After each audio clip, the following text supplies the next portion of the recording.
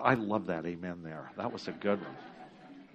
You know, while the Christmas season for sure has its share of little frustrations with, a whole lot of stuff to do in a very short period of time, there is just something inherently good about Christmas.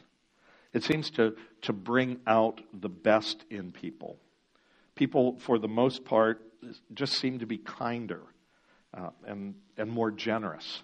Yesterday we had hundreds of people volunteer for our Christmas shop, serving all of these folks in our community and area for one sole reason, out of the goodness of their hearts. We have our angel tree, our Heart of Christmas offering. All these incredible opportunities which people gladly embrace. And it's just part of this goodness of Christmas. Where does that goodness come from? This week we are continuing this Advent and Christmas series on the truth, the goodness, and the beauty of Christmas by turning our attention to the topic of Jesus and the goodness of Christmas. Now, let's just back up a little bit, and I want to kind of reiterate what we looked at the beginning of last week's message. Last week we learned that going way back to the time of the ancient Greek philosophers, truth and goodness and beauty were viewed as three pre-existing transcendental ideas. Truth, goodness, and beauty existed before any of us showed up. Early Christian thinkers then, kind of building on the great Greek philosophers, were convinced that all truth, goodness, and beauty find their origin in God. And our ability to recognize the true and the good and the beautiful, our desire for the true, the good, the beautiful, our longing for those three things, come from our having been created in the image and likeness of God. See, truth, beauty, and goodness aren't just abstract ideas or abstract ideals. They're actually three attributes of God. God is true. God is good. God is beautiful. And whenever we see truth, goodness, or beauty anywhere in creation, we are seeing something that is both a gift from and a reflection of God. One reason this season is so special is the way it celebrates the truth and the goodness and the beauty that came into the world with the coming of Jesus Christ. Now, last week we looked at how the concept of absolute truth, this idea that there is a pre-existing truth, has kind of come into attack in the past number of years. As a matter of fact, postmodern authors no longer talk about ultimate truth. They just say, well, we have our different truths, our different versions. Something can be true for you, but not for me. Thomas Friedman captures this idea in a book I remember reading about 20 years or so ago called From Beirut to Jerusalem. The opening sentence in the book is, in Beirut, there is no truth, only versions. And our country's kind of becoming that way. Is there a truth that we agree on? Or is it, your version? Do we all live in these little bubbles? If we listen to or watch one news channel, we're getting one story. If we listen to or watch another, we're getting another story. What's the real truth? Or is it just versions? In exactly the same way, the idea of there being moral absolutes, even moral distinctions between good and bad, or right and wrong, that's been called into question too. And even people who rarely, if ever, read the Bible, they may not even be believers, are really quick to quote something that Jesus said in the Sermon on the Mount, judge not lest ye be judged. And what's fascinating is they're even quoting it in the King James Version, talk about old school. But they're doing that basically to say, don't judge me. Don't lay your idea of what's good on me. What's good for you is good for you. What's good for me is good for me. But is that really true? Let's revisit a thought experiment. I asked these questions a number of years ago. I think they're worth revisiting. And let's just do a quick show of hands. And please participate. Raise your hand if you agree that it's wrong for people to drive when they're drunk. Wow. Consensus. How many of you think that it is wrong for students to bully other students? Okay. Who believes that sexual harassment or unwanted sexual advances are wrong? All right. And how many of you would agree that it is always wrong to molest children? Absolutely no exceptions. Right. Now, would you also agree, and you don't have to raise your hand on this one, but just think about it. Would you agree that whether somebody's a Christian or not, at least insofar as those questions are concerned, there is something close to a universal consensus that those things are, in a word, wrong? Yeah. Now, we might differ on, smaller issues. When it comes to big stuff like that, I think it's pretty universally shared that there are some things that we just agree are right and some things are wrong. The question is, where does that come from? The truth is, we all make moral judgments about certain things. And as a matter of fact, we should make moral judgments about some things. If we see somebody or something that we know is wrong, like drunk driving, or bullying, or sexual assault, or child abuse, and we don't speak up, if we don't do something about it, if we don't address it in some way, we become accessories to it. And the fact that a universal consensus exists about a great many matters, maybe not lesser things, but these important things, tells us something extremely important. It tells us that we live in a moral universe. Matter of fact, Christmas assumes that we live in a moral universe. When the Apostle Paul writes in Romans chapter 12, and these words will be really familiar because I close every worship service quoting these words along with some others. When the Apostle Paul writes in Romans 12, hate what is evil, hold on to what's good. He's assuming that we know from personal experience and we know in our hearts that there are some things in life that are clearly right and good, and there are other things in life that are obviously evil and wrong. I think, the fact that that we know that in our hearts helps explain, at least in part, the popularity of American cop shows and British mystery, murder mysteries. Both of them reflect this concern and this desire that's embedded within each of us for moral clarity and justice. They assume that good and evil, right and wrong, innocence and guilt are meaningful categories. And if good and evil, right and wrong didn't exist, if we were not moral people, the world would be morally senseless. Chuck Colson, a number of years ago, before he passed away, did a broadcast during one of his Breakpoint commentaries in which he pointed out how cop shows are dramas. I would almost call them morality plays. Going back to this thing in the Middle Ages where traveling troops of people would go around and do presentations and so on.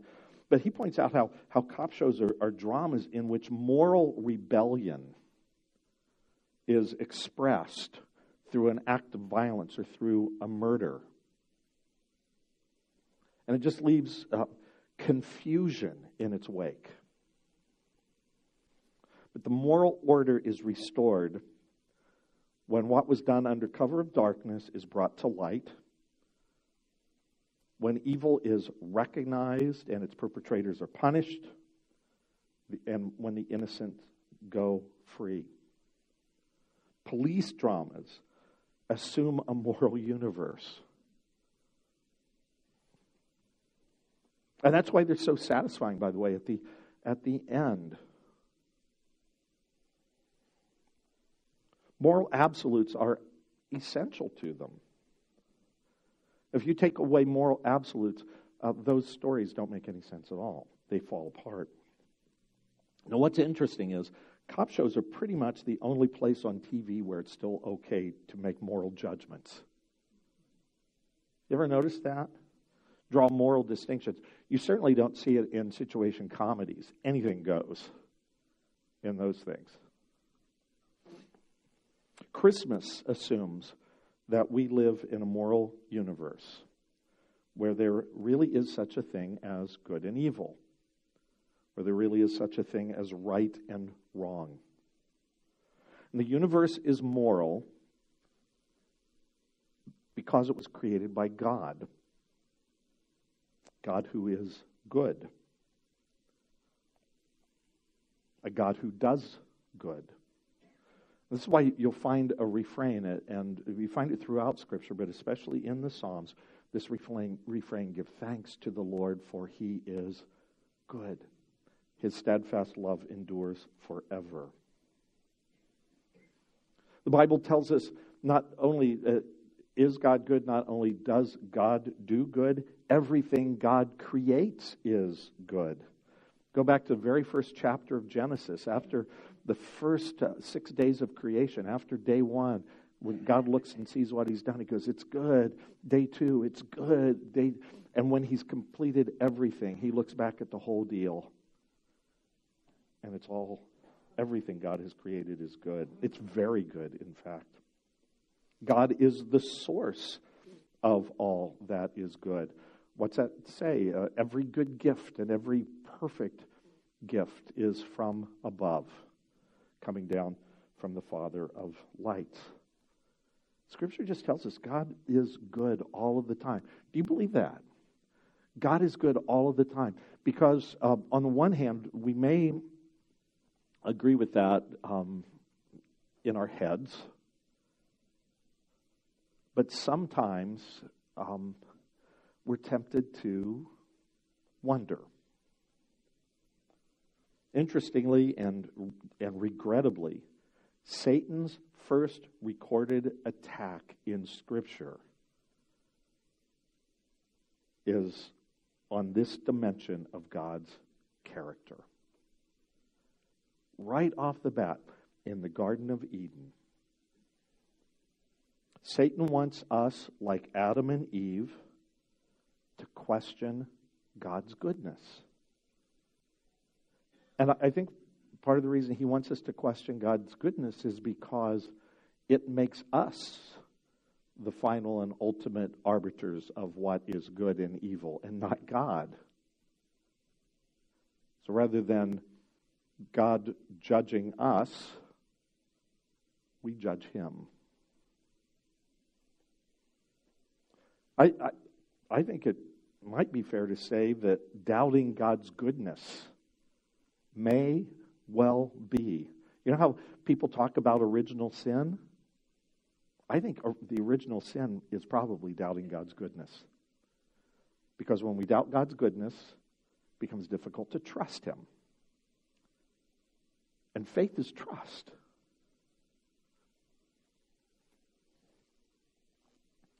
So if you don't get anything else out of today's message, I want you to hear this really loud and clear.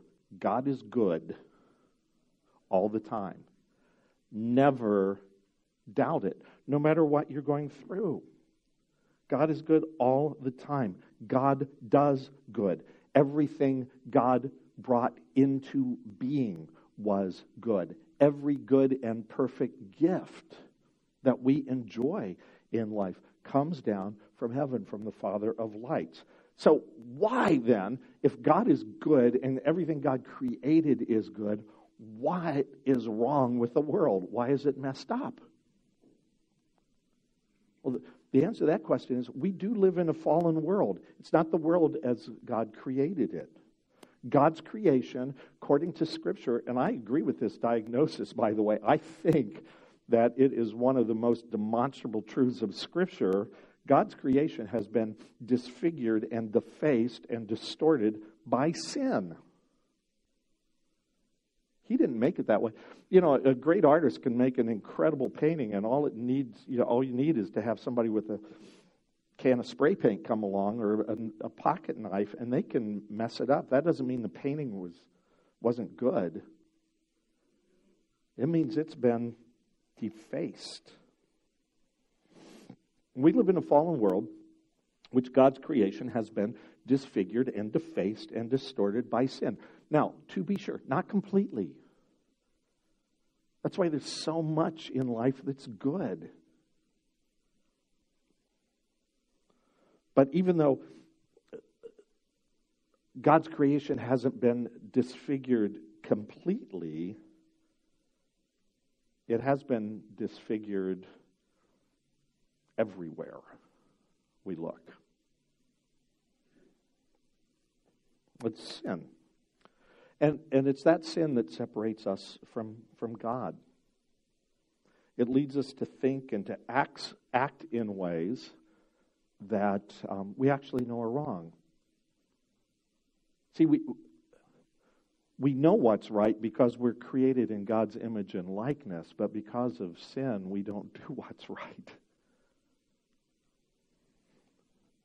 The Apostle Paul articulates this in such a courageous way, such a kind of self-revealing way in Romans chapter 7 when he says, I have the desire to do what's good, but I can't carry it out.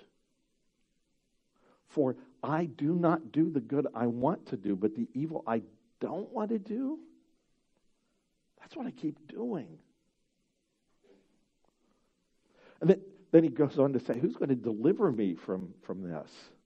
And it's a great question, because if this is our situation, who is going to deliver us from this? It's not going to be us.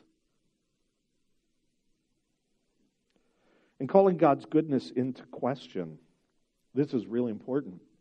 Calling God's goodness into question, humankind has created a problem for itself that we are no longer capable of correcting.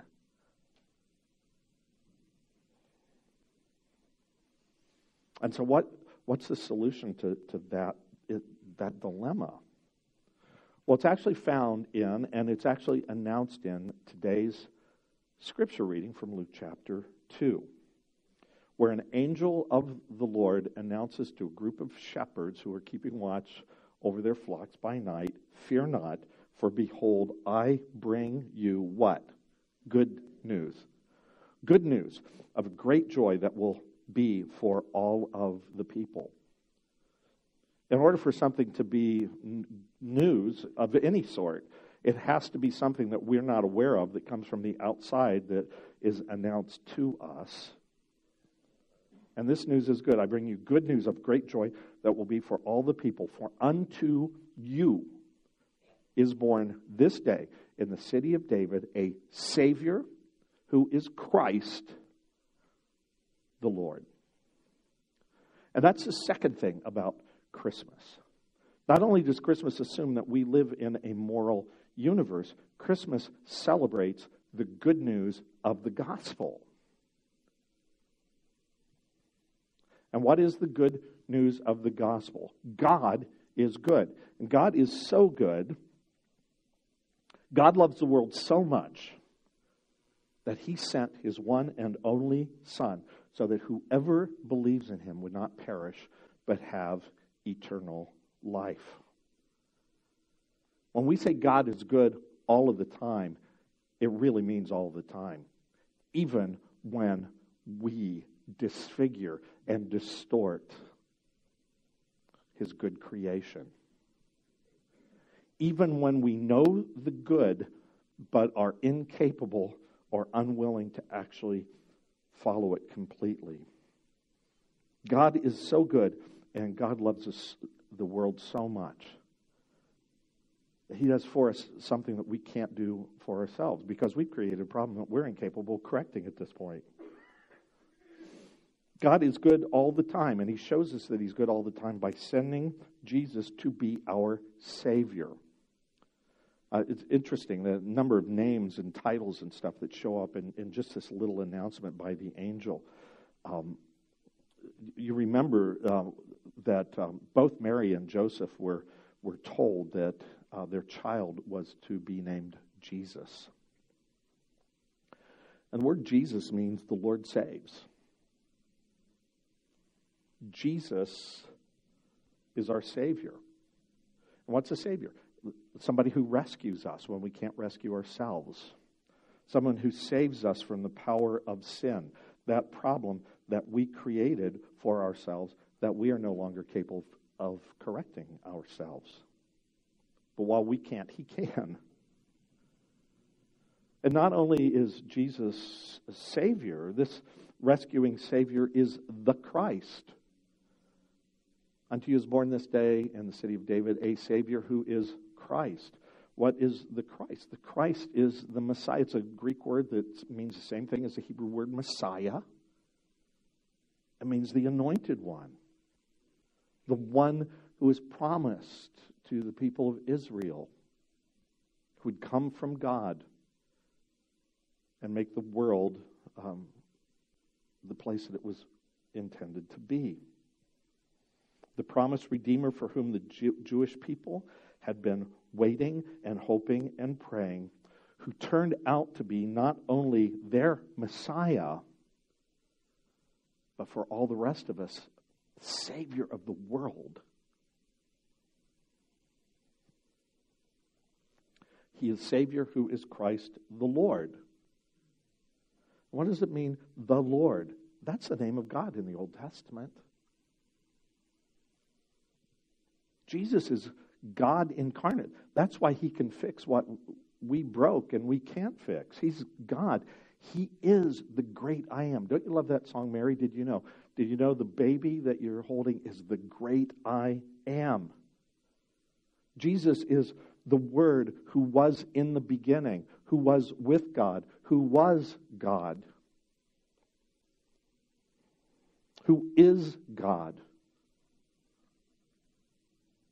The God who is good all of the time. Christmas celebrates the good news of the gospel. That God came to us, Emmanuel, to be with us, to die on a cross for us, so that we could be saved from the power of sin and death, the problem we created that we are incapable of correcting ourselves.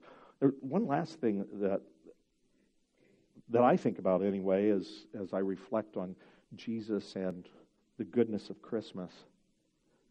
And that's this, that Christmas is meant to make us better people and to make the world a better place. Why did Jesus come into the world? To make us better people and to make the world a better place. God is good, God does good, and His people who are created in the image and likeness of God, who have been saved by grace through faith, we as Christians are called to turn from evil and to extend the goodness of God to other people. So the Bible just has, all of these words of counsel and encouragement to us about being good and sharing God's goodness. The Bible says in 3 John 11, "Beloved, do not imitate evil, but imitate good." Last night when Pastor Cynthia and I baptized our confirmation class and new members, one of the questions we ask everybody was, do you renounce evil and rely on the grace of God? What does it mean to renounce evil? I think one of the things that it means is to recognize that evil's not out there just in other people, but the line between good and evil runs through every human heart, and there's a part of us that falls short. So we need to be encouraged. Beloved, do not imitate evil, but imitate good. Whoever does good is from God. Whoever does evil hasn't seen God. See, Christmas is meant to make us better people. It's God's plan as part of the salvation process, not just to save us from sin and to give us a gift of eternal life, but to make us more like Jesus. And so we're told, and these words will be familiar too, because I share these with you every week. See that no one repays anyone evil for evil, but always seek to do good to one another and to everyone. Paul writes in Ephesians, for we're God's workmanship. That's that word poema. We're God's workmanship, created in Christ Jesus for good works. And let us not grow weary of doing good, for in due season we will reap if we do not give up. Give up what? Doing good. Jesus came to make us better people. Christmas is meant to make us better people, and Christmas makes us better people. Christmas has made the world a better place, and I can't emphasize this enough. Have you ever stopped to think about this? What the world would be like if Jesus had never been born? I mean, it is mind-boggling if you actually start going there.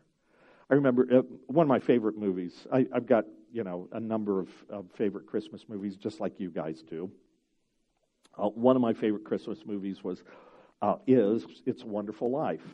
And one of the great thrills of my life was a couple of years ago, maybe 20 years ago now, I guess it was, I got to meet Jimmy Stewart. And I got to meet him in the context of he was at, I think it was at Hollywood Presbyterian Church for a worship service. He was a member of that church, and he read the Christmas story. And then afterwards he hung out with people and stuff. Awesome. But I love that movie, and I think most of you are familiar with it. This guy named George Bailey, really good guy and everything, but he goes through a really, really rough spell. He runs a building and loan association. It's Christmas time and everything, and he ends up missing a bunch of money just at the time when the examiners are going to be showing up to make sure that they've got the funds that they're supposed to have. He doesn't know that the money was stolen by the evil Mr. Potter. But George Bailey, in a moment of despair, stops by a bridge and thinks about throwing himself in the water and committing suicide because he thinks the world would be a better place without him.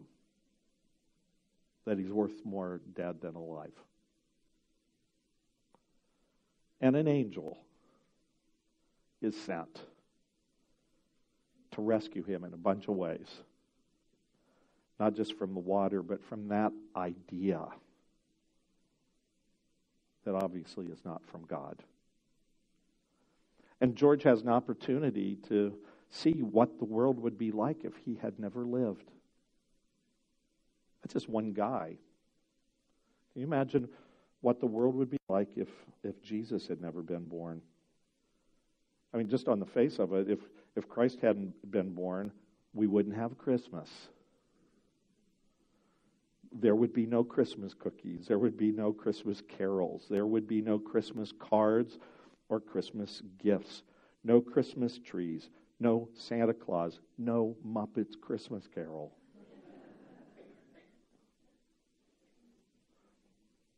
Can you imagine, December without Christmas? We wouldn't have Jesus teaching. No Beatitudes. No Lord's Prayer. No invitation, come to me, all you who are weary and heavy laden, and I will give you rest. No parables. No parable of the prodigal son. No parable of the Good Samaritan. And if Jesus had not been born, we wouldn't really know what God is like. Just be a bunch of personal opinions. Jesus himself said, no one has ever seen God. It's God, the only Son, who is close to the Father's heart, who has made him known. How do we know that God is love? Seriously, how do you know that? Because in the past, when people were just making it up, they didn't believe in a loving God. They may have believed in a whole bunch of gods, and most of them were angry all the time, or just messing with us, or God didn't exist, or life was an illusion. But then Jesus came into the world. We know exactly what God's like, because we see his heart in the heart of Jesus. And it's good. Even more than that, if Jesus had never been born, just the world would be a really different place. Despite our many well-known missteps as Christians through the ages, we're broken people too. Think about it. Jesus' followers, wasn't other people, it was the followers of Jesus, gave the world its first hospitals, its first universities. They're responsible for literacy and education for the masses, for the free enterprise system, for representative government, for civil liberties, for the abolition of slavery, for benevolence and charity, for human rights, for the Red Cross, for the 12-step recovery groups, for action and for impact and for the angel tree and all of this stuff, the heart of Christmas, all this stuff that we do. There are atheists in their moments of honesty who will write in their blogs, you know what? You got to hand it to Christians. We don't see atheists getting together and doing this stuff. It's been followers of Christ. And all of that, this isn't even to mention the great works of art inspired by the life of and teaching of Jesus. The architecture of the great churches, the literature, the music that has been inspired by Jesus Christ. More on which next week when we talk about Jesus and the beauty of Christmas. So all of this is to say that the world is a far better place because of Jesus Christ. Can you imagine what it would be like if he had never been born? It's almost impossible. Finally, if Jesus had not been born, and if he had not lived a righteous life, and if he had not died on a cross in our place and risen on the third day according to the Scripture, we wouldn't have eternal life. When our loved ones died, that would be the ultimate goodbye. We would live in sin, from which we would not be redeemed. It's really important to remember, we don't just worship an awesome God, and we do worship an awesome God, would you agree? We don't just worship a holy God, or a righteous God, or a transcendent God. We worship a God who is, above all else, good. God is good all the time. And what a gift that is. And a gift we can never repay. And it's all because of who God is.